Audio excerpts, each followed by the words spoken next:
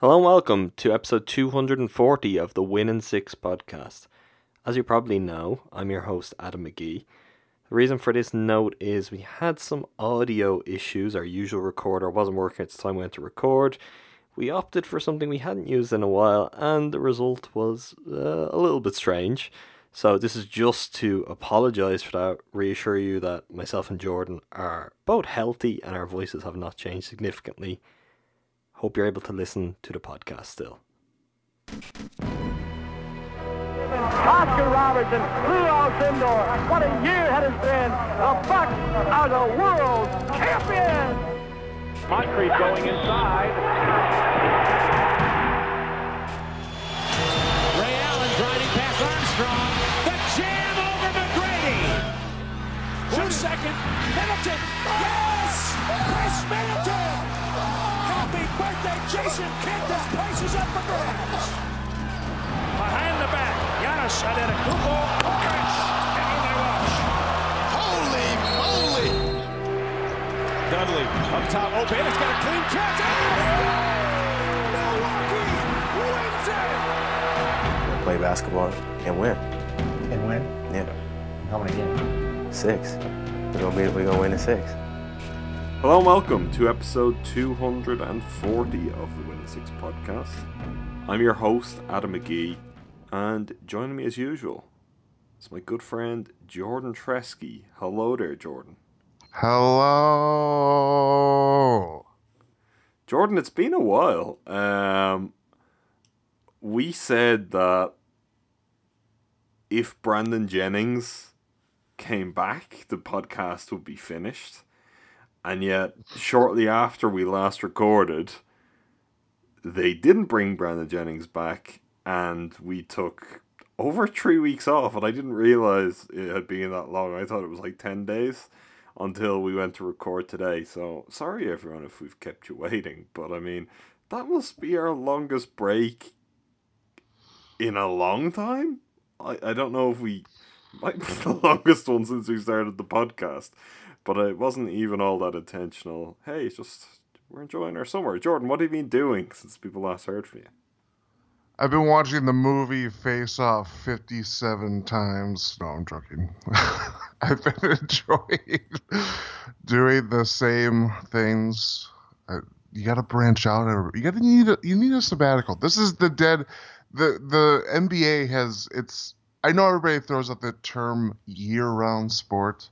And it practically is. But if we're being real, it's 11 months. August is a wasteland. Nothing really happens. Last year, the only thing that happened in August was the Kyrie Irving trade. We don't have anything like that unless if you want to count, the Wade countdown to whatever the hell is happening there. It's a wasteland. So it's an 11-month sport. And you know what? During that 1 month of non-NBA action, you gotta watch Face Off 57 times. Yeah, you're right. It is an 11-month sport. This is your first experience in your current capacity as an editor of going through a full off season. As I'm sure you know by now, Jordan, August is the worst. August is easily the most difficult part of it to come up with stuff. But I also like the challenge. I don't know if you really do as much as you might say, but hey, we're still going, and we're here to talk about the NBA. We're not here to talk about Face Off or other movies you may or may not have seen, Jordan. Phenomenon. We're here to talk about the Bucks. Appropriately, as we edge ever closer to September, as we prepare for the start of yet another NBA season. We prepare for training camp and preseason and media day and all of that fun that really is just around the corner now. We're back at a place we were 12 months ago. We are getting ready for round 2 of training camp battle. We talked about this a lot last year, only for the Bucks to make us all regret that very quickly. This time, the person that won the last rush spot wasn't there, right? And then, would you put that past this year's situation? I wouldn't. But this time, 12 months ago, we had an interesting cast of characters, including Gerald Green, Brandon Rush, Joel Anthony, Gary Payton II, James Young. Who am I forgetting? So Kendall Marshall. Kendall Marshall. And they did fun things like all sit together for about 30 seconds at the podium on media day and be asked one very awkward question, and the audio cut out and we didn't hear from them anyway. Yeah. Which was appropriate because, maybe that was their way of telling us, these aren't the people. These aren't the people you need to be paying attention to. These aren't the people you're looking for, Yoda. So this year, having learned the lessons of that training camp battle, which ended up with none of those players staying on the team and DeAndre Liggins storming in just before the season. Or the season had started, hadn't it? Anyway. I think it was the night before the opening game. This year, we have a similar situation on the surface. A little bit different. We don't have the obvious open roster spot there, although it is very, very easy to create. Its name is Tyler Zeller, and Tyler Zeller can just be dispensed of at any time between now and January, and if that's going to happen, it will most likely happen prior to the season. If that happens, it would seem like it would be to make way for one of the multiple players who are going to be heading to camp with the Bucks on non-guaranteed contracts. I'm trying to remember which ones of those we may have touched on before and may not have. We definitely talked about some of them in a summer league capacity, including Jordan Barnett, Brandon McCoy, Travis Trice. The real headline news here is Christian Wood, who, the Bucks were reported as not being one of the teams in the mix for, while all those other teams seem to, withdraw from that discussion, and Christian Wood will come to camp with the Bucks after his summer league exploits. John Horst said, "Hold your horses." And the other, most importantly of all, is Shabazz Muhammad. #BazBack. He is back at least for the training camp. I'd say at least for some of pre-season. And the question is, Jordan, I'm not going to go straight to the who will make it out of this, but is this real? Is this something we should pay attention to, get invested in, or is this deja vu?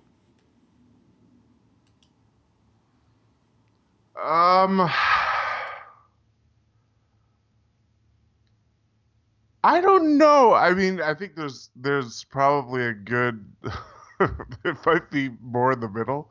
I think last year we were just like, this is what we were so excited. Yeah, we were excited. We were irrationally excited about like, there's an open roster spot. Who could fill that last need for the Bucks on their roster? And they just, as we just recapped, all of our excitement just went down the drain and just spectacular fashion. I mean, you don't have to put that much energy into it. It's going to happen regardless. Let things unfold the way they unfold. But I mean, it's certainly interesting. I think last year it was more veteran-minded, except for, I guess James Young. I don't know if you would be classified as a veteran, but James Young and Gary Payton. Yeah, but you have the kind of the intriguing option like Wood, who obviously had a very spectacular summer league, but there's questions about how can he translate to that in the NBA, and especially under not an extended role like he did like he had in Las Vegas. I don't know. I think it's just let it happen. That's how I'm gonna attack this upcoming training camp. Well, you have no choice over that. You can't stop it from happening. Exactly. Even if you try. You can only contain it. I don't know if you can contain it. Baz is gonna have some training camp fun, regardless of what you try to do here.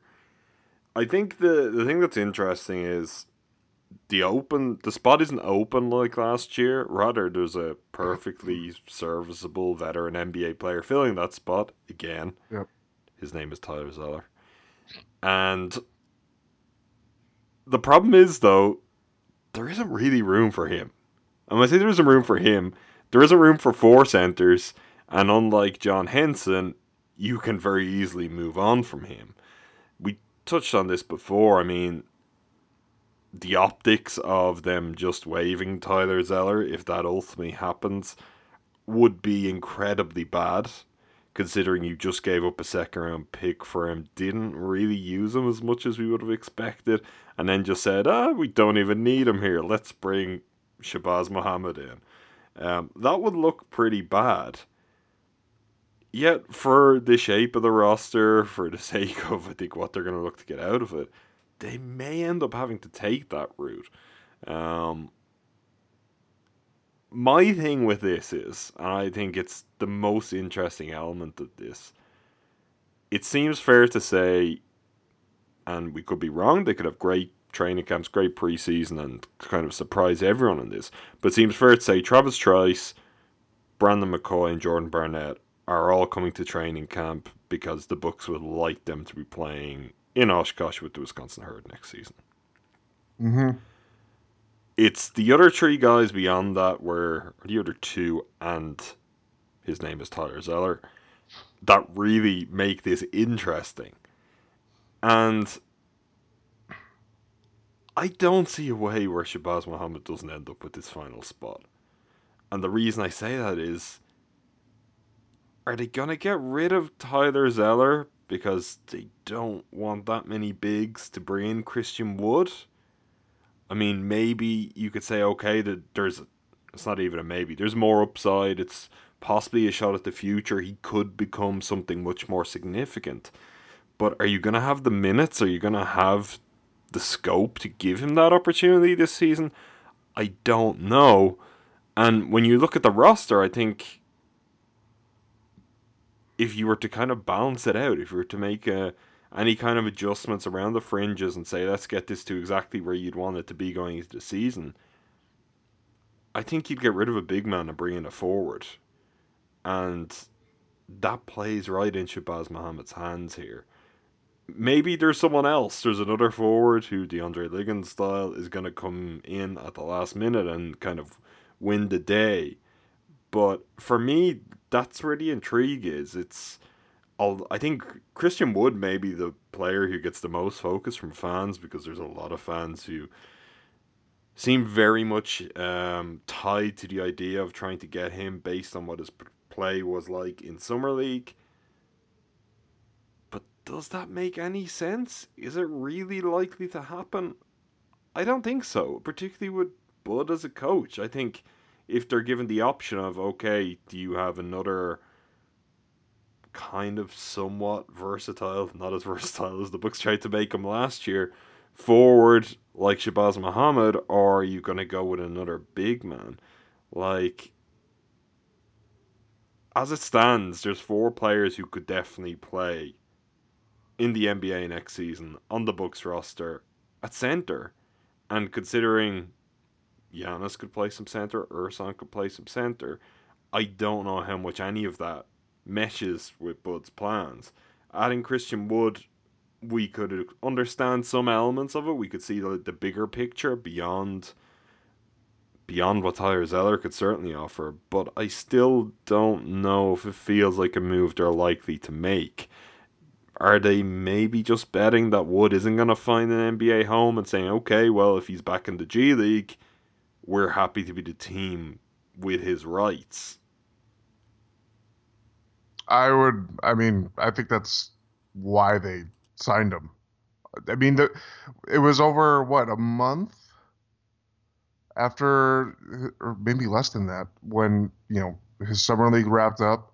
There was a lot of buzz, obviously, after what he put up in Vegas, but that really, I think the only other kind of link to him was the Raptors had like some kind of mini camp to bring in free agent big man, and he was a part of it before they ended up signing Moose. So yeah, I think that's the silver lining. Honestly, I like Christian Wood. I think obviously, like you said, there's a lot of people that like Christian Wood and probably peg him to be the last roster spot. But I think it's far more likely that he goes up to Oshkosh. And two, I know there's some like speculation maybe he ends up taking one of the two ways. I don't think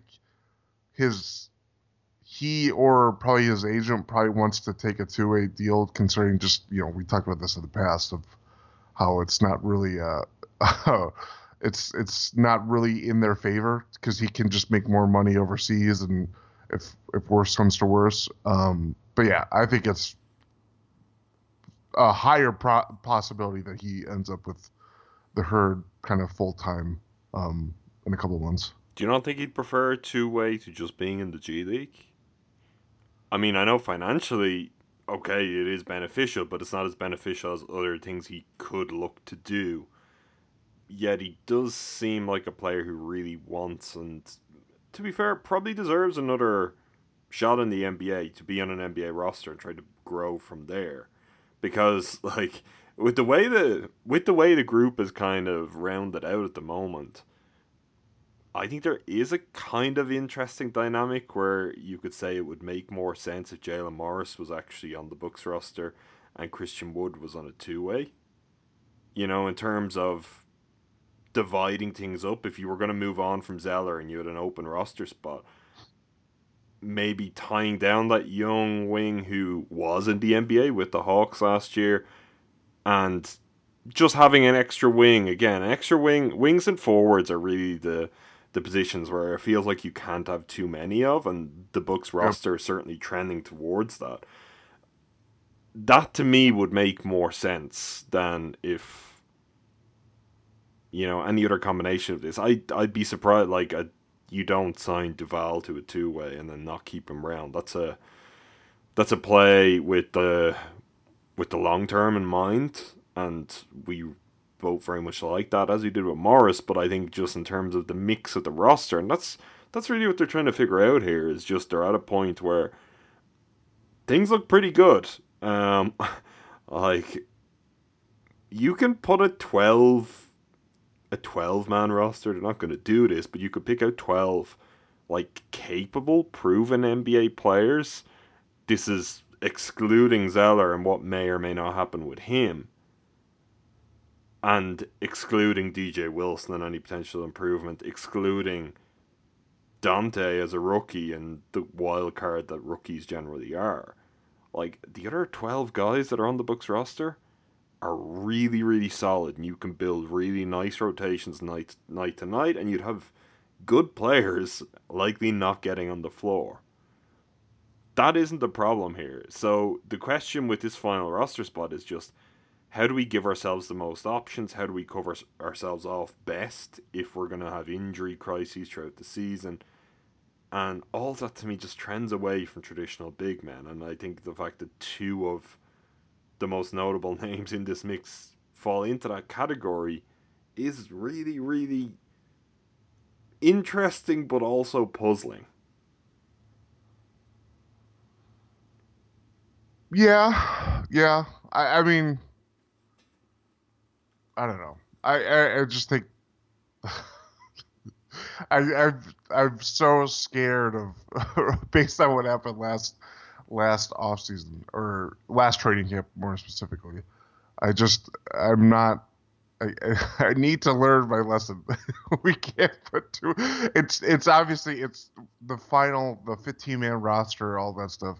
We're gonna cover it regardless, but I don't know. I just No, I wouldn't put too fine a point on it. I wouldn't really kind of zero in and say this is it, because what I'm getting at here is I think the situation maybe sets up this year for it to be even more likely that if someone else they kind of liked became available just toward the season, that they'd be like, okay, this is our guy, because the mix of players just doesn't seem right for what they should likely and probably are hoping to get out of these final roster spots. I think there's a very strong element of let's play clever with this in terms of the Herd. I just don't know beyond that. I wonder how much Christian Wood really is a contender for this. Or is it at the moment, of the players they have on board, Shabazz Muhammad looking to push Zeller and see if he can convince them that that's the move worth making for it? Otherwise, maybe they're looking for someone else. Otherwise, maybe they keep Zeller around for a while because they could do that, waive him at any time and pick up a free agent further down the line. And barring injuries, as I mentioned, the strength of their roster, the number of guys who could be capable rotation players this year, kind of allows them that freedom.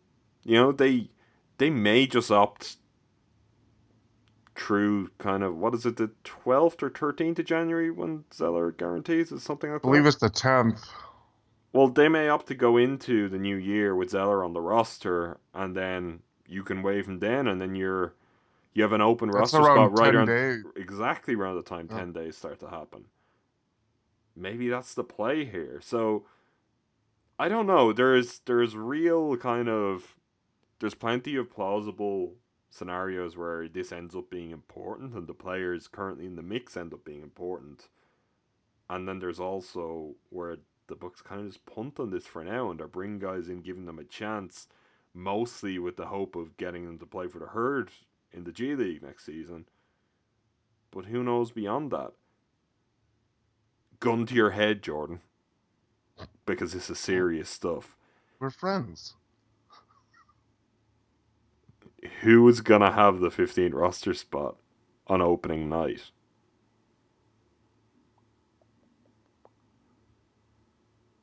Baz. Yeah, I agree. And I know that's how unpopular that remains with a lot of Bucks fans. I mean, I understand why your perception is that, but you might want to do some reading or do some watching or do some studying because, like, the guy earned another chance to prove he can be on this team. And I'm not saying that has to be, get him a real contract and have him on the roster next season. He certainly earned a shot to get to camp. He played unbelievably well. His numbers are completely insane over a relatively small sample with the Bucks to finish last season. And considering everything else that's out there, they might say, yeah, okay, let's try this. Let's see what there is here. And with that in mind, I think there shouldn't be as much kind of despair as there was. But I mean, this is Bucks Twitter 101. There's always despair. When the news that the Bucks were bringing Shabazz back on the training camp contract, I mean, yeah, good. They should. If you bring a guy in and he plays like he did to finish last season. I don't think it was that. I think it was more. The reporting was a little unclear at the time too. But if you look at all the additions that they made, it was going to be training camp deal.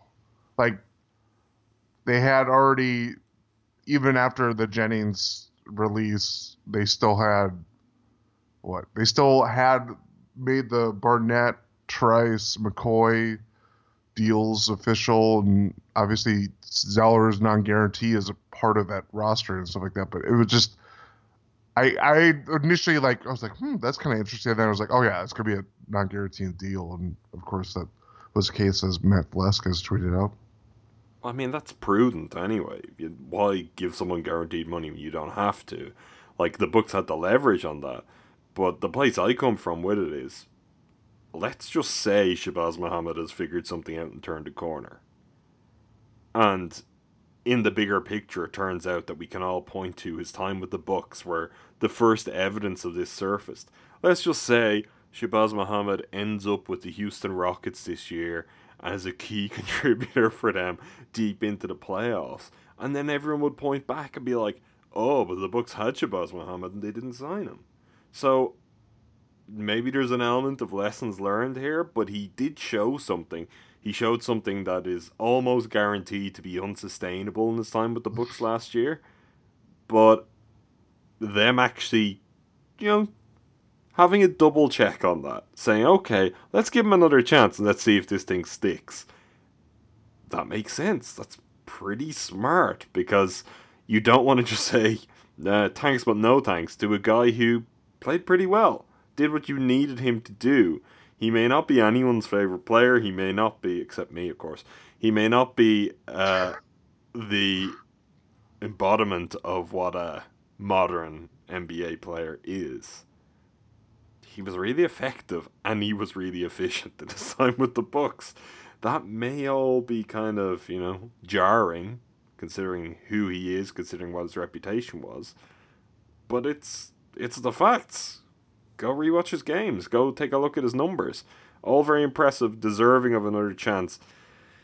Whether it amounts to anything or not remains to be seen. Let's kind of do a quick roundup through other recent Bucks news since we were last speaking to everyone, since our last state of address, Jordan, because some things have happened. I mentioned Brandon Jennings earlier. He was the spectre hanging over the whole thing last time we recorded. He's going to be playing for Zenit St. Petersburg in Russia next year. Which, I don't know, we haven't actually spoken about this, but I thought that was a big, big win for him based on how he played. I'm not sure if he actually has that kind of level of playing Euro Cup, playing in one of the better leagues in Europe generally still in him. But considering where he was a year ago, to have kind of leveraged his brief spell with the Bucks and his time with the G League into another shot with a major European club, like, this keeps his NBA dreams alive if that's the way he wants to go. Because if he did have a really good season, you could bet your life he'd be back in the NBA a year from now. Yeah, or not even. Oh, it's not quite the quick out necessarily. Maybe he may have an option in his deal for that, but I guess he's likely to see the season through with them. Yeah. But yeah, I mean, if he got it through China and put it with the Herd last year, and we've covered this well, if you look at those numbers, he certainly filled it up. But they weren't really efficient by any means. Yeah.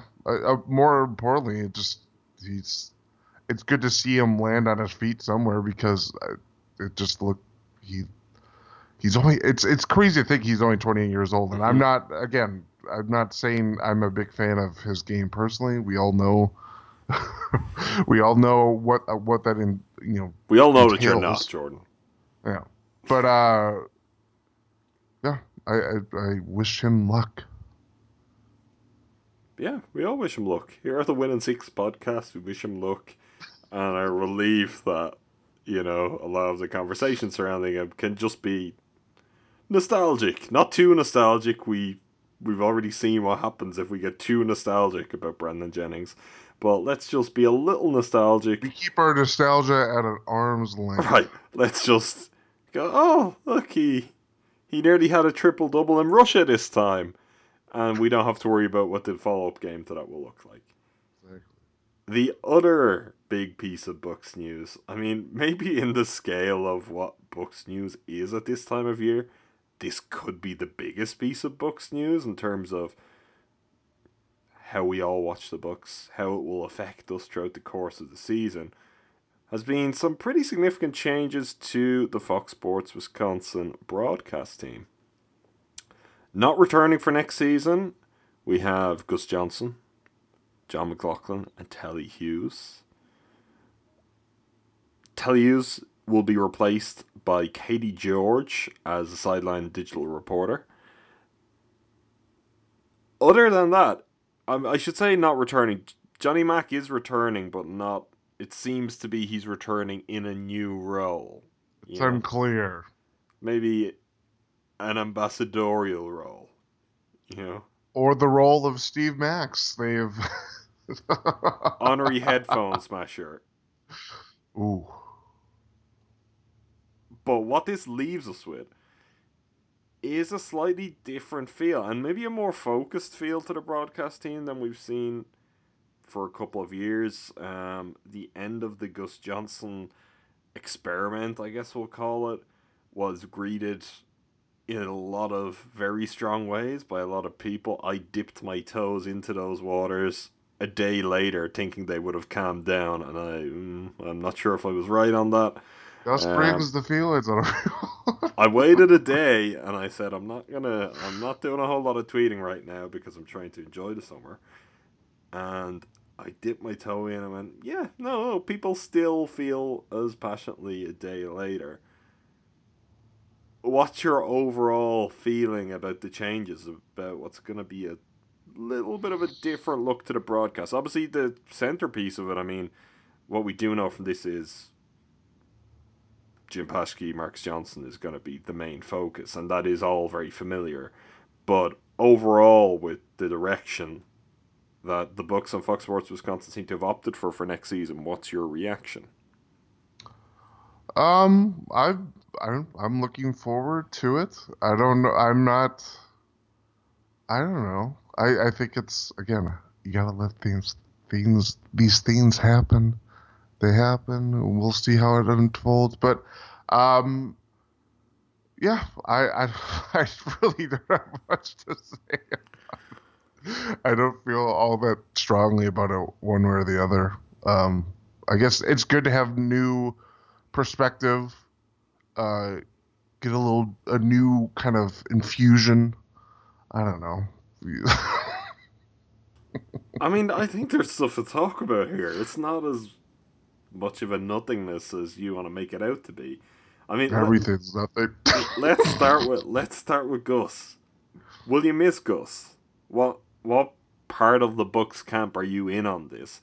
Because obviously there's a lot of people who reacted very strongly anytime he called the game, or maybe this is better, but as anytime he called the game, the Bucks didn't win. I think everyone was perfectly happy to have Gus Johnson over great moments like, say, Giannis buzzer beater in Madison Square Garden. But if the Bucks lost, it was then, oh, why is he so excited about the other team? Or, you know, as it was put to me, which is maybe a better way of looking at it.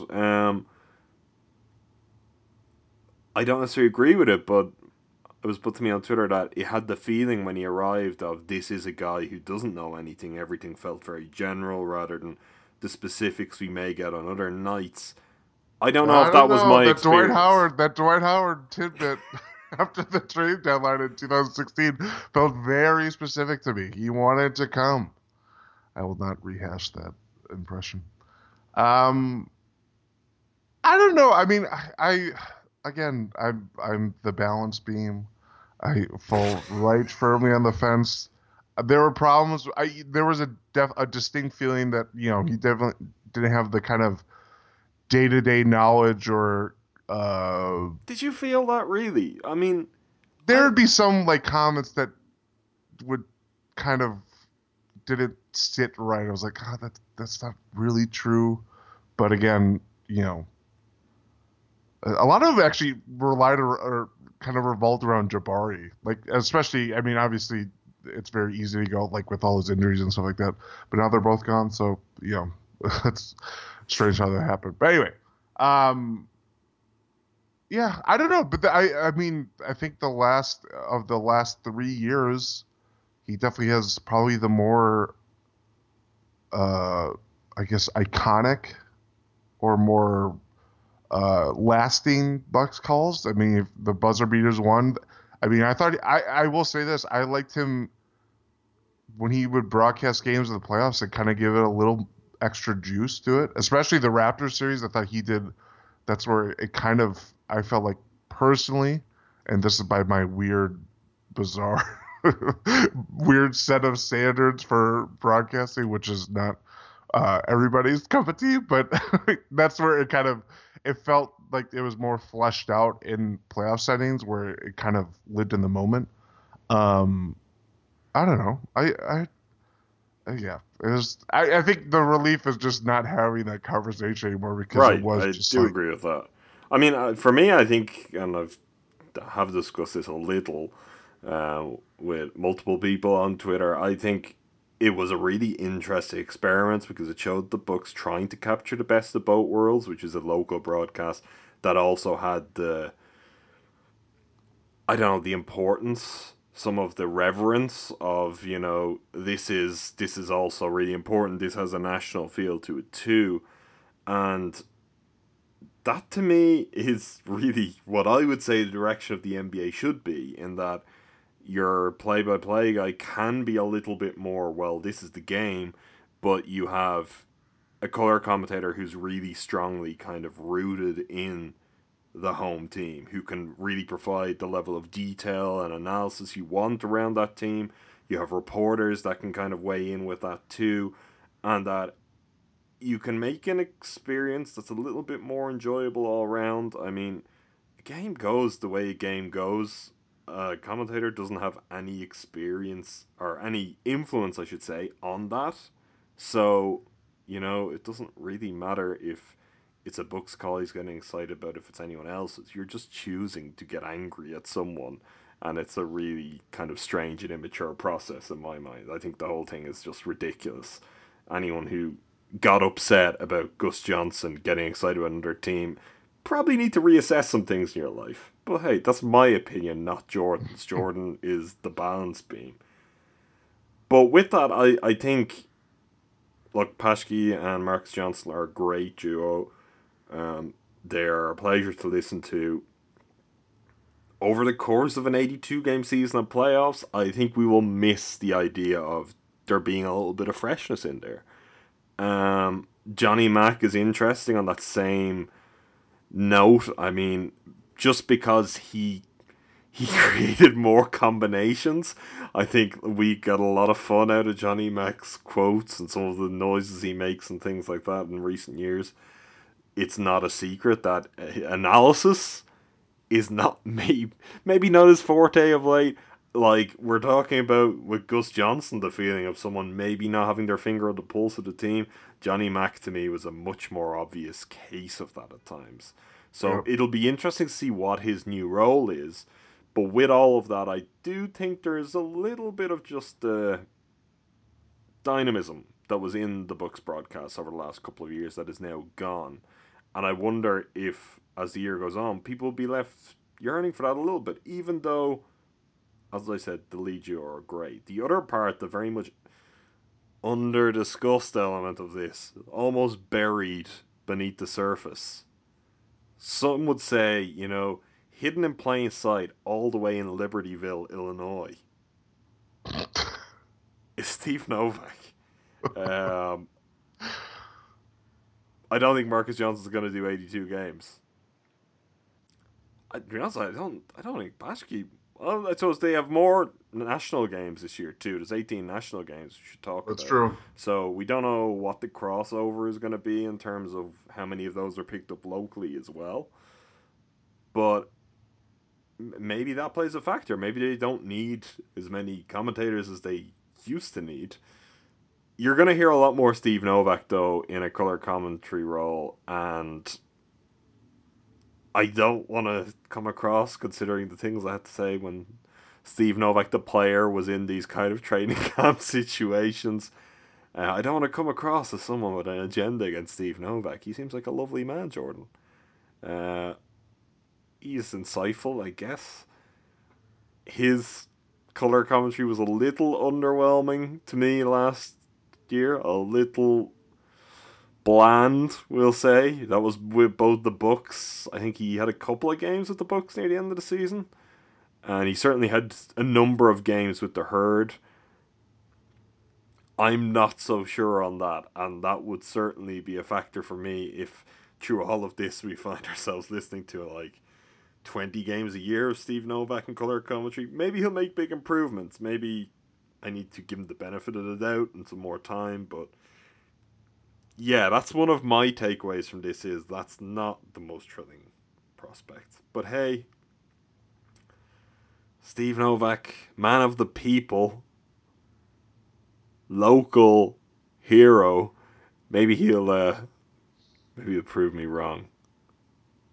Any thoughts on Steve Novak, Jordan?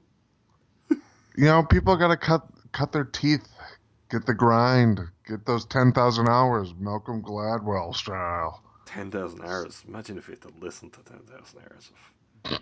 I mean, yeah, I know you. Maybe it'll be better.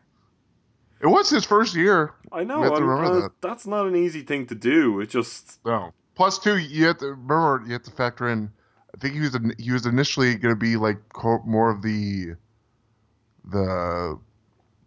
studio pre-game, post-game analyst, and then Vin Baker got hired by the Fox as a coach randomly, which he is obviously continuing. And I will give to be serious with this, I will give him a lot of credit because he was a jack of all trades for Fox Sports Wisconsin last year. He did some sideline reporting even on occasion. He did color commentary in both the G League and the NBA. I mean, all of that is quite impressive, and he's certainly invested in diving in. I am remembering correctly when there was a recent, I think was it the MBPA who held it, but remember there was for former players kind of a course or a kind of a seminar of a few days long about. It was last summer. Yeah, I feel like it was about becoming a broadcaster, entering the world of TV. He was one of like 12 or 14 players who were in attendance for that. So I give him a lot of credit for being committed to it. The books very clearly want him involved in the TV package. It'll be interesting to see just how exactly that falls into place. And then again, I mean, what is Johnny Mac's role going to be? It's going to be studio, most likely. But we'll see. We'll see what happens. You ready for the mailbag, Jordan? I am. Okay, let's move on to the mailbag. It's been a while, so there are plenty of questions. The first one from Orcaddy Jr. Who has the bigger impact next season, Dante or DJ? With the Bucks or with the Herd? I'm guessing it's with the Bucks. Even though I don't know if that second part would make it any easier. I think this is a difficult question to answer. I would go with Dante. I mean, is it Dante by default, though? Like... Dante default DiVincenzo, yeah. I don't know. I'm not sure. I mean, the part of this will also depend. I mean, if they go into the season with 4 centers and Giannis and Ersan at the 4, well, I mean, DJ's not going to play at all. At all. So any chance of him getting minutes at the Bucks would be gone. I mean, based on that, yeah, it's probably Dante. Dante's positional fit just gives him more flexibility to fit into different lineups. And that will probably give him an edge, although I'm not overly optimistic. I'm not sure either will make an impact. And although that is very bad for the Bucks in the big picture, because that's your 2 most recent first-round picks, as I touched on earlier, they should have 12 to 13 players who are very capable. Like, unlike last year, I think last year the Bucks needed Dante, or needed DJ to give them something. They may not have trusted him to even try and do that, but they really could have used that extra bit of help. This year, the way the roster's constructed, I think they could probably get away with not getting much from either of those. It's just, in the long run, that is not great. You could use something from them in the bigger picture. From Landon Ainge, bigger impact coaching change or Brook Lopez edition? For me, this is undoubtedly the coaching change. Yep. In saying that, that is something that, you know, the two things should complement each other nicely. Brook Lopez was the right kind of center, had the right kind of mix of skills to come in to be right price, the big man for this coaching staff and for what a new look Bucks team could be. I mean, if somehow, I don't know if it would be great if the answer to this question in time proved to be Brook Lopez, or if it would be really, really bad, because I just think the Bucks really need this coaching change to provide a major impetus, and one that I really do expect it will do. Well, you're also, I mean, let's go simple logic or math here. Brook Lopez was a necessary addition from the front court, but having Coach Bud in the fold, That just it gives you more opportunities for other guys, more than just one person to make a bigger impact on the Bucks. I mean, Brook Lopez can be involved with that, but there's other candidates that can follow suit with having a guy like Coach Bud on board. For Alex_Koenig023, hopefully super unlikely scenario, but Giannis gets undercut on a dunk and you need to send a contender to fight for him. Do you choose one deli-sized duck or 100 duck-sized delis?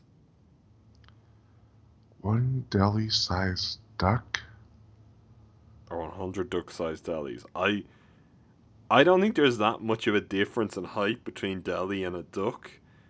So I'm going to take the 100 duck-sized delis. Also, 100 delis, I mean, no matter the stature, they could do a lot of damage. Yeah, the grit is off the charts.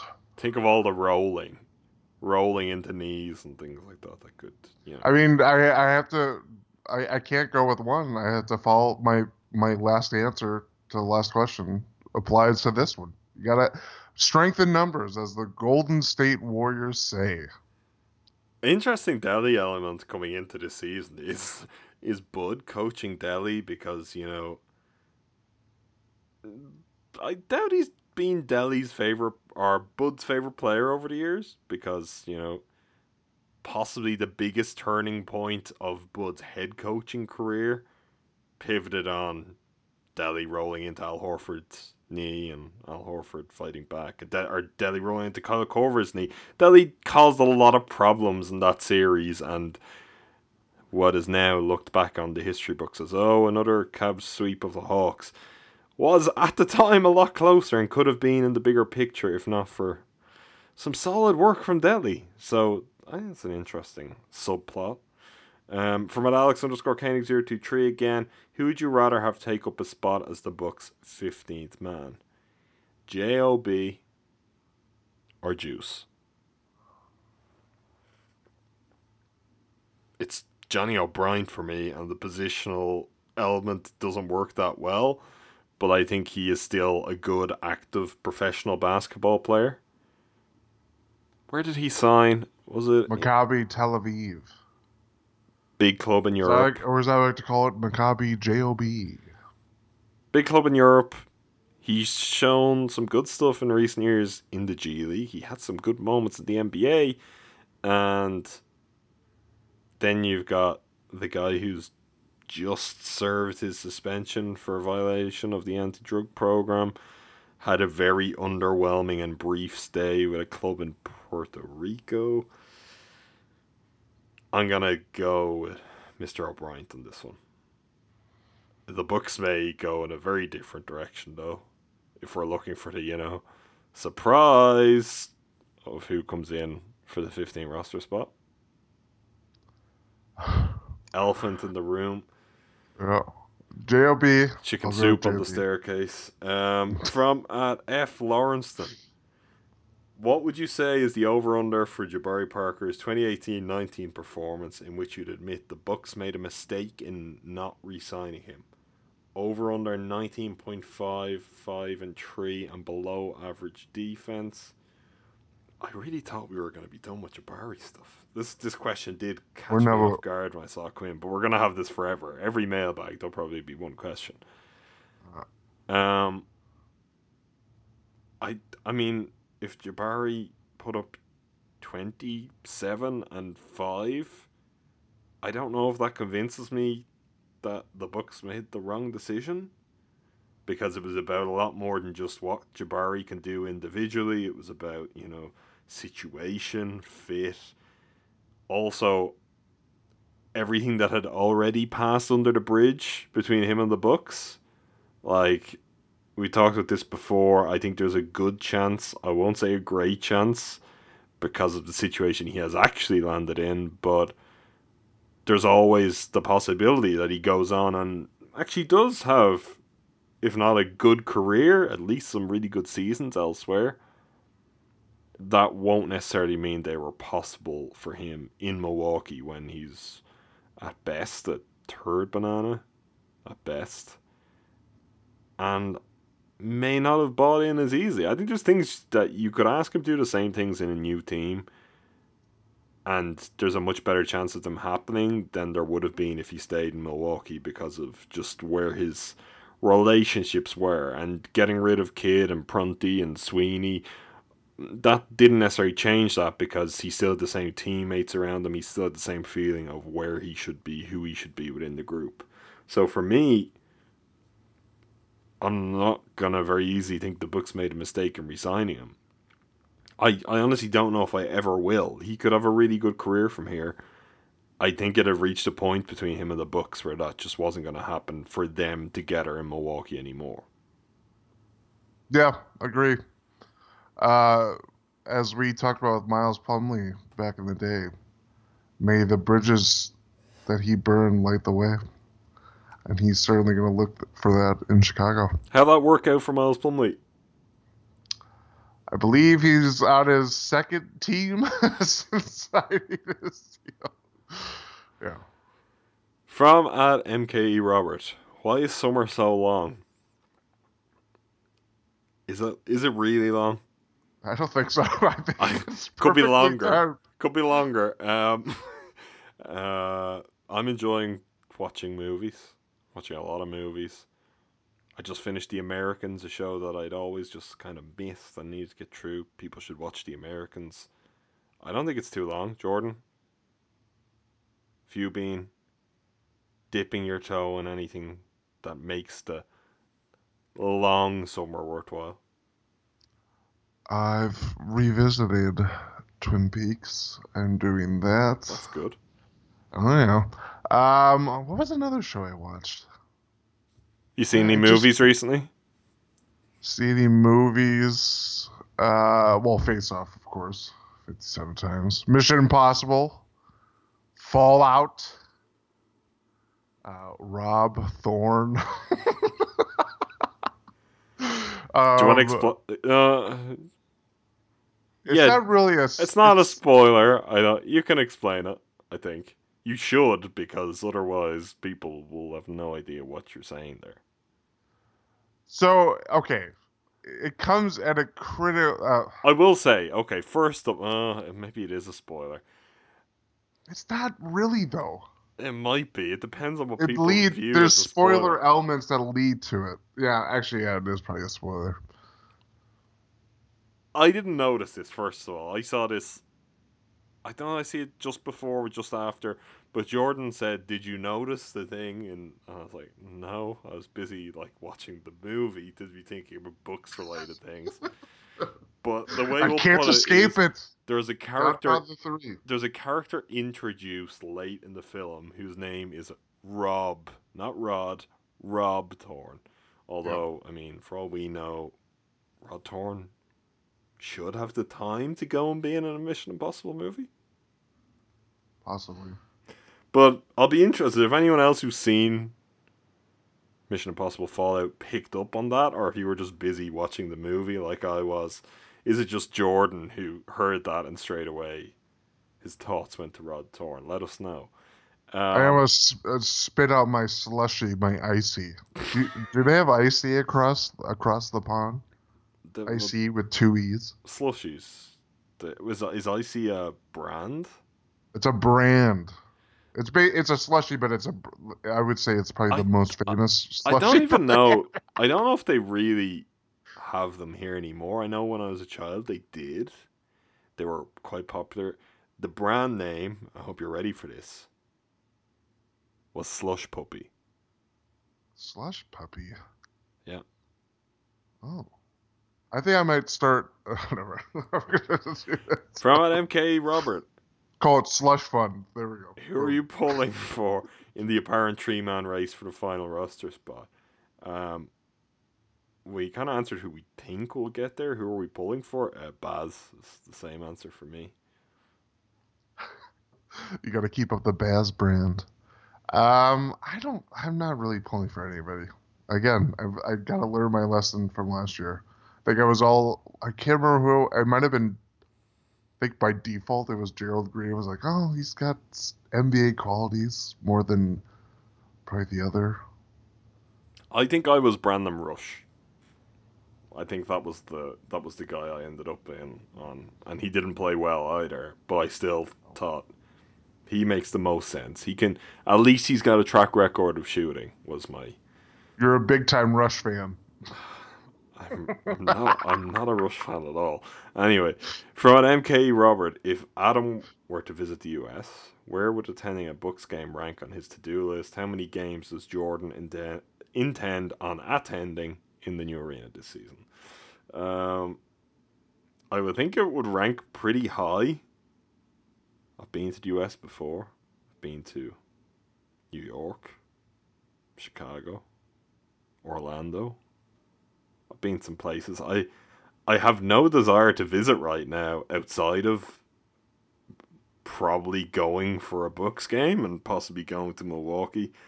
It's not going to happen anytime soon, though. So it's not exactly a pressing concern, but yeah, it would rank pretty highly. It may be the reason I would go right now. There's nothing else drawing me. And there certainly isn't the ability for me to make just a decision of, hey, let's go to the US and just do some fun things.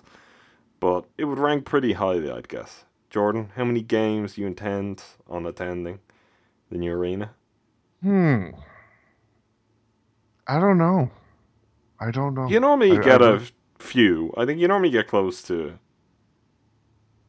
5 or 6 at least, don't you? Probably around there. I think last year was 4, and that was including 2 playoff games, which I've never been to playoff games before. And they won every one of those. So everybody, you are welcome. I'd imagine you're going to try and get to the new arena sooner than later. The curiosity will get the better of you. Yeah. I mean, they have the block party. Are you going to the block party? You're off tonight. I don't know yet. We won't share with people in case they look out for you. That's very clever, Jordan. I see how you just hedged on that one there. You can tell me off air if you're going to the block party or not. From @TheRealMJR22, is the Bucks front office and ownership group going to take the steps necessary to make the Bucks a contender? I mean, what are the steps? If you know the steps, I'm sure they'd be all ears. I think they kind of are doing what they can. I think the steps would involve not making a mess of their draft picks, and they're definitely not doing that intentionally, although they may be doing that year after year after year. Luxury tax questions will certainly come into that. I think they'll do it, but they'll need to really feel like it's something worthwhile doing that for. Not just, oh, we're going to fall over this mark to, add a solid 15th man.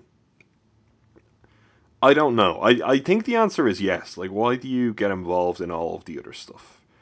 Why do you spend so much money across so many different areas of the organization after spending the money to actually buy the franchise? Why do you invest all of that if you're then not going to push to be a contender? Because, look, at the end of the day, being a contender increases exposure. It builds up the value of the brand. I don't feel like these are all just business decisions for the ownership. Even if they were, though, it's in the best interest of business to be a good team and to be a really good team. So this season should be interesting in the regard of 18 nationally televised games, and that's to begin with. There could be some more added to that down the line. I mean, the first game on ABC first regular season game since the 70s, I heard. Jordan, How is that? Like, what is with that? That's just ridiculous. The Bucks were really good throughout the 80s. Yeah. Look, that's the superstar effect. I mean, if that's as big a kind of feather in Giannis' cap as anything, that the Bucks are on ABC, because clearly, if you don't have the superstar, you're not getting there. All of that stuff will be interesting this year, and just Giannis' continued ascendance, how the team improves. But if things continue to go on the rise, I don't see the ownership group or the front office getting any less hungry. So, yeah, I think they will, but the question is how. and there isn't an answer to that. There's no magic solution. So this is the challenge There's no magic 8-ball. No, when it's us discussing it, when it's fans kind of speculating about it, there isn't just, oh, well, why aren't they making the team a contender? Well, they're trying. They may not be doing all that well in it. They may be doing well in it. That's going to depend on your opinion. But there isn't just a quick fix, hey, now you're a contender. I mean, the closest thing there is to that is getting a player as good as Giannis, and they've done that. So I guess stage 1 is complete, dating back to the previous regime. We'll see from here. From that, go on. Well, I was just gonna say the hardest part is done. It's about, and some would make the argument that you need a kind of Robin to Giannis's Batman, if you will. But I mean, Chris Middleton fills those shoes very well, and I have to admit, I'm kind of having another about face about Eric Bledsoe. As the season gets closer. What side are you even on now? I can't keep up. I'm Two-Face. I'm Harvey Dent. Are you saying are you in, or were you back in and now you're out again? I was in. I was obviously in. Again, scarlet letter right across my chest and torso. Then the playoffs happened. Now I'm inching closer toward. I see the wagon. I'm like, oh, maybe I'll sketch with my skateboard. That's what they call it when you sketch, right? I don't know. No, neither do I, Jordan. Neither do I. So, you're saying you're in? I'm tentatively in. I think he's going to be fine. Relatively fine. I'm in on his defense and what his defense could be in this game. Otherwise, I don't know. I'm not sure how the rest of that will work out. But yeah. I'm in on his defense. You did like the whole Al Pacino and Godfather 3 just when I thought it was out thing there. From Eva Jealous. Any news about the Bucks' new coaching staff, workouts with the team so far? Any updates about any specific drills, potential improvement projects, anything specific about team practice? Has the team started working out any new schemes? The answer to this would normally be no. The team is not together. They're never together. But there was some footage that emerged on Twitter on Monday evening. Of I don't know exactly where they were. Probably in LA somewhere. I think it was New York. Was it New York? Okay, that's also a hot spot for these kind of meetups. But it looked like pretty much the entire Bucks roster. It's kind of in the brief flashes of that, it seemed to be most players. Bud was there. I was able to spot some other kind of key performance staff members on the sideline. So normally teams would not be doing anything at this point, but it looks like the Bucks may be starting to dip their toe in it. You won't get anything. We won't debate which toe that was. You won't get anything concrete until closer to training camp and training camp opening itself, because that is really when you really kind of bed in and do that. It's probably a good idea that they are having some kind of meetings now, because that may just cut out some of the more basic and introductory elements that would be required otherwise of a new coach and a new staff on day one of training camp. So maybe they can expedite that process a little bit. No, though, is the answer. And I mean, even when training camp gets underway, there's no real reason to believe that we'll have a lot of those details anyway. That will be kind of your first 10 games of the season, monitoring and trying to pick out trends and see what holds up and figure out what exactly they are doing. What are their key goals? We'll obviously get very much obvious and stated goals from Bud and some of the players on media day and as the season draws nearer, but whether they're, real or just empty coach speak, something we've got some experience with, remains to be seen. We don't know what exactly they'll look to do and how direct they'll be about it. So that's going to be a case of wait and see. From @real_MR Hagedorn, would it be disappointing if Horst does not make an additional move before the season begins? Not sure if it would be or not. They can't.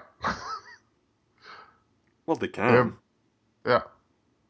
Well, I mean, if it was a trade or something like that, but they can't bring in another free agent to the roster. They can. They can waive Zeller. I mean, they haven't got anything to give them, bar the minimum. I mean, I certainly wouldn't say it's disappointing because the roster is good. There should be, get everyone healthy, get everyone producing, and the Bucks have a rotation that I don't know when the last time the Bucks had a rotation this good is. They'd have a rotation that is a lot better than what they had in 2001. Well, yeah, I would agree with that. I mean, top end, and I actually think at the bottom end, too, of what you could build an actual rotation. So if you think of, okay, we've got Giannis, Middleton, Bledsoe, Brogdon, Brook Lopez, Tony Snell, Sterling Brown, Pat Connaughton, Urson, John Henson, Ton Maker, and Delhi. That's 12 players. They're unlikely to go 12 deep, even though Bud does like to run things pretty extended in terms of rotations. If you want to make a 10-man rotation out of that, that's still going pretty deep. That's a lot better than they've had in a long time. Mm-hmm. Like, just in terms of a baseline of production, in terms of solidity, obviously how they stagger that, what combinations they work out, all of that stuff is really key and would, it remains to be seen how that plays out, but that is really, really solid. And then you say really, really solid, and the top end, you still have Giannis with Middleton and Bledsoe behind him. Like, they don't need to. If they can make another move between now and the start of the season that makes them better, great. I think if they were to make a move, it could be a move that doesn't necessarily make them better this year, but just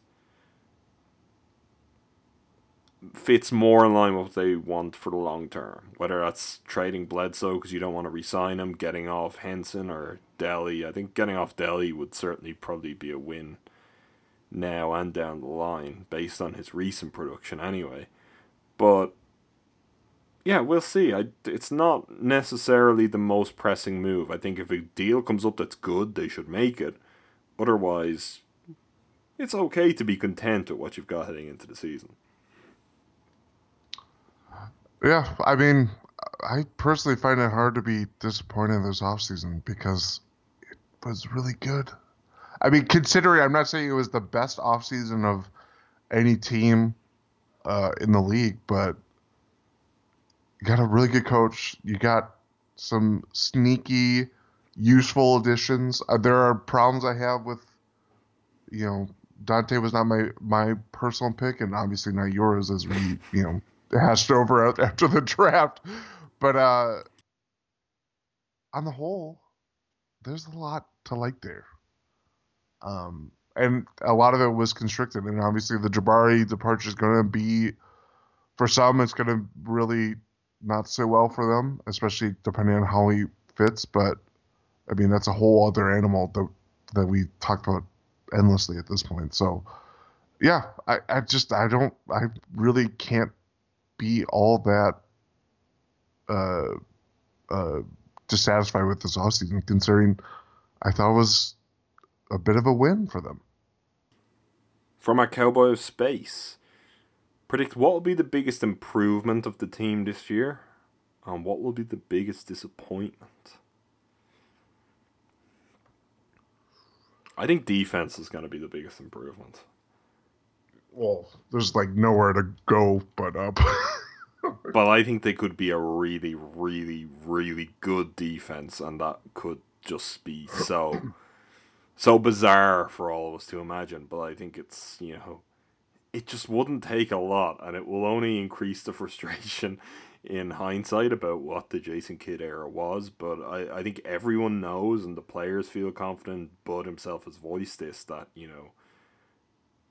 they're not far from something really special defensively. They just need to make some very simple and sensible changes.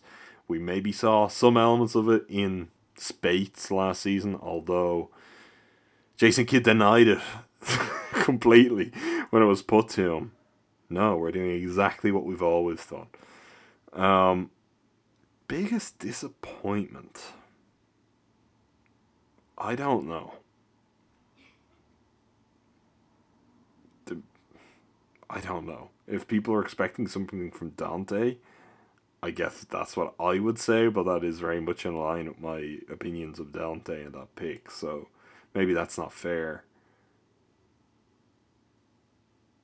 Maybe if people are expecting major improvements in terms of shooting, they've added more capable floor spacers. They haven't added dead-eye guys. I don't think the 3-point shooting numbers will soar all that much in terms of percentage, but it's the gravity of the guys they've added and the attempts that could make a major difference. It just depends on how people are going to measure that. I don't know. I'm not sure what the biggest disappointment is. I guess isn't that part of it? If you knew what the biggest disappointment was likely to be, Yeah. then you wouldn't be disappointed when it happened. You'd be like, oh yeah, it's kind of happened. Yeah, you would have low expectations, so you weren't that disappointed. Which, I mean, Bucks fans should be relatively used to having. I will say, though, I think 3-point shooting could be among the surprises. I'm not saying it's going to be, elite or top tier quality, but I mean, Ersan, Brook, Middleton, Brogdon, Snell, Sterling could make some more. Sterling, Pat Connaughton, Planet Pat, baby. I'm all aboard on Planet Pat. He could be a good shooter. There's a lot to like there. There's a lot to like in. And Bledsoe was a good off-ball or catch and shoot shooter. Possibly Delhi. I don't know. There's more shooting there that could be spread. It's more spread out across the roster than probably. I don't know. Probably since the first kid year when he had guys like Ersan, Dudley, Brandon Knight, probably missing a bunch of other people. Brandon Knight, I mean, always brings the tone down when anyone brings. He was a shooter. I'm just saying. From at Swag Z Wildfire, will we get one more trade before training camp? I think it's unlikely. That might be a good question for the NBA at large, because trades really have been on the slow side this year. Jerry Grant, Timofey Mozgov, and I can't even remember who the other person was. They beg to differ. I think if there's one more trade Bismack, that's what it was. I think it would be Tyler Zeller traded for like a top 55 protected pick. Just to make some effort of, hey, we tried to get as much back as we could rather than just waiving him. I think that's the most likely trade if there is one, and I don't even know if that's likely. I'd prefer that to happen. Just top 55 protected is better than just waiving him after just giving up a second rounder. But yeah, we'll see. From at LS3_sports, how many wins do they need for Giannis to win the MVP? What was it? Was it 52 wins Westbrook had? No, it was like 47. Okay, was it? All right. Really? Was it not over 50? No. That was a big talking point. I think... Actually, it might have been 46. I think Giannis would need at least 50 and maybe more, because by the time those conversations come around, you can already hear what the big knock will be against any Eastern Conference contender, and that is, but the West is so stacked. Are those wins really the same thing? So I think it would have to be 50, maybe a little bit more. If you get 50, though, you're right there in the conversation, and his individual numbers could be so good that it just takes over that conversation very quickly. But I think you'd have to be right around 50, maybe above that. The Bucks would have to be really solid, really entrenched in the top 4 in the East, if not even a little bit higher. Well, if you're winning 50 in the East, I mean, that's what? That has to be at minimum top 3 in the East, right? Could be top 4. I honestly, I think this year there are 4. I don't think there are 5 really. There are 4. No, sorry, I'm wrong. There are 5. There aren't 6. Was where I was going with it. There are 5 good teams in the East, who I think could all come close to 50, and a lot of them could get over that mark. Boston, Toronto, Bucks, Philly, and the Pacers. Yeah. And below that, there is a crazy chasm where it's going to be such a divide that you could have a larger number of teams getting 50 wins than usual, but just the middle tier will be so good that much lower win totals will be making it in at the back end. Yeah. So I do think there could be a few teams that get to the 50 win mark, because there are going to be so many. For professional teams, for the kind of team the Bucks haven't been in other years, if you're a good team, there will be a lot of games where you should just be able to go in, clock out, and come away with another win. From at Scott Gavea 2. I don't know much at all about Budenholzer. What exactly is going to change about how the Bucks play offense and defense? Biggest thing offensively is going not to Jason be... Kidd? Well, I mean, that's for both sides. What's going to change is he's not Jason Kidd. Offensively, ball movement and player movement, and the options they then afford you, that will create better floor spacing. There'll be a much steadier diet of 3-point attempts. Defensively, that's interesting. That's the question mark, because Bud has had different styles of defense. I think you could make a case that, there's room for the Bucks to really fall into either of his Hawks defenses, depending on what he goes to. He may look for maybe John Henson or Tom Maker could start, and he looks to anchor the defense with a kind of traditional rim protecting center like that. Maybe it's something a lot more kind of positional based. What I would say is, on the defensive end, there will still be aggression, but it will be dialed down. It'll be a little bit more... There'll be a more concerted effort when it's, okay, now let's dial it up. Or these are the situations where we do that, where we apply extra pressure rather than every time down the floor, which it had become with the Bucks. Our goal is to, send 2 defenders this way. Of course, we don't know, though. That is the thing with this. We don't know what him and his staff are going to dream up for the Bucks. We can look at what he did with the Hawks all we want. He never had a player like Giannis, as we've spoken about at length in the past. And who knows? Maybe they have different ideas. They would have loved to break out in Atlanta and never had the personnel to do so. They may feel the Bucks offered them that chance. Based on what he's done before, that's how it would seem like, but we shall see. Lastly, from a Tundra Man. He says he thought his computer was broken because he didn't get any podcasts from us. So sorry about that.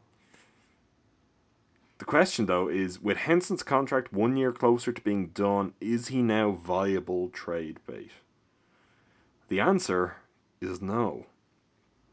I mean, he's 1 year closer to being viable trade bait. Next year, Henson and Delhi could be trade bait. And even then, it's going to be debatable. It's going to be, well, sure, you could trade them, but what would you have to take back? What would you have to give up with it, too? I think with a 1 year, it's more what would you have to take back. So I think... Doesn't Henson have... Oh, no, I'm wrong. Never mind. Because once you get to that point, you can get off them for someone else's 2 years at a lower price. It's just whether there's any reason to do that. But right now, no, I'd say it's not at all viable as trade bait. Yeah, I agree. Okay, that's it. That's it for us for now. We'll be back soon, and sooner than 3 weeks. We'll be back maybe next week. We'll see if Jordan does or does not go to the block party, and maybe we'll talk a little bit about some of that stuff. He'll be the man in disguise if you're there, so just keep an eye out for anyone who looks like they may be wearing a fake nose and fake glasses. I parachute down right on top of that roof that everybody complains about. In the meantime, make sure you're reading all of our work on BehindTheBookPass.com. We are working very hard, although it is the dead of the off-season. We have lots of new stuff there every day, so continue to check it out. You can also subscribe to us on Apple Podcasts, also SoundCloud, add us on Stitcher and Favorites and TuneIn Radio. That's Win in 6 Podcast. And that way you'll make sure that whenever we decide to post it, you won't miss another episode of Win in 6 again. As always, thanks to all of you for listening. Thank you, Jordan. Thank you.